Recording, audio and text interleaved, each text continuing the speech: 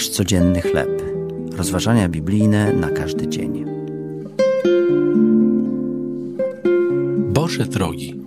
Tekst autorstwa Chrisa Wale'a na podstawie listu do Rzymian, rozdział 11, wersety od 33 do 36.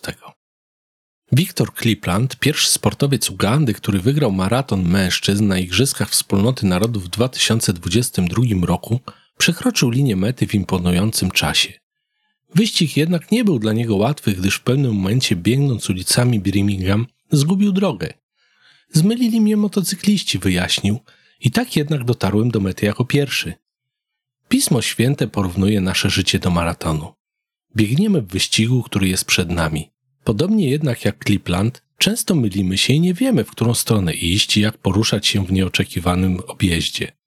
Czasami chcielibyśmy, żeby Bóg wyraźnie oznaczał swoje ścieżki. Apostoł Paweł, zamiast czuć się sfrustrowany zaniedbanymi drogami bożymi, cieszył się, że niewyśledzone są jego drogi. W wersecie 32 po omówieniu Bożego zbawienia grzeszników i Jego miłosierdzia wobec nieposłusznych przyznaje, że Boże łaskawe drogi przekraczają ludzką logikę. Są one jednak o wiele lepsze oraz pełne mądrości i poznania. Kiedy czujemy się zgubieni lub zdezorientowani w naszym życiowym biegu, pamiętajmy, że stale towarzyszy nam ktoś, kto nie potrzebuje żadnego doradcy. Albowiem z Niego i przez Niego i ku Niemu jest wszystko. Boże drogi mogą wprawdzie być niezrozumiałe, ale Jego dobroć i łaska są niepodważalne. Możemy Mu zaufać, że pobiegnie za nami, a jeśli nawet zbłądzimy, poprowadzi nas na właściwą ścieżkę. Co ostatnio przeszkadzało Ci w Twoim biegu dla Jezusa? Czy radość z Bożej mądrości i bliskość dają Ci pokój w chwilach, gdy oczekujesz na Jego prowadzenie?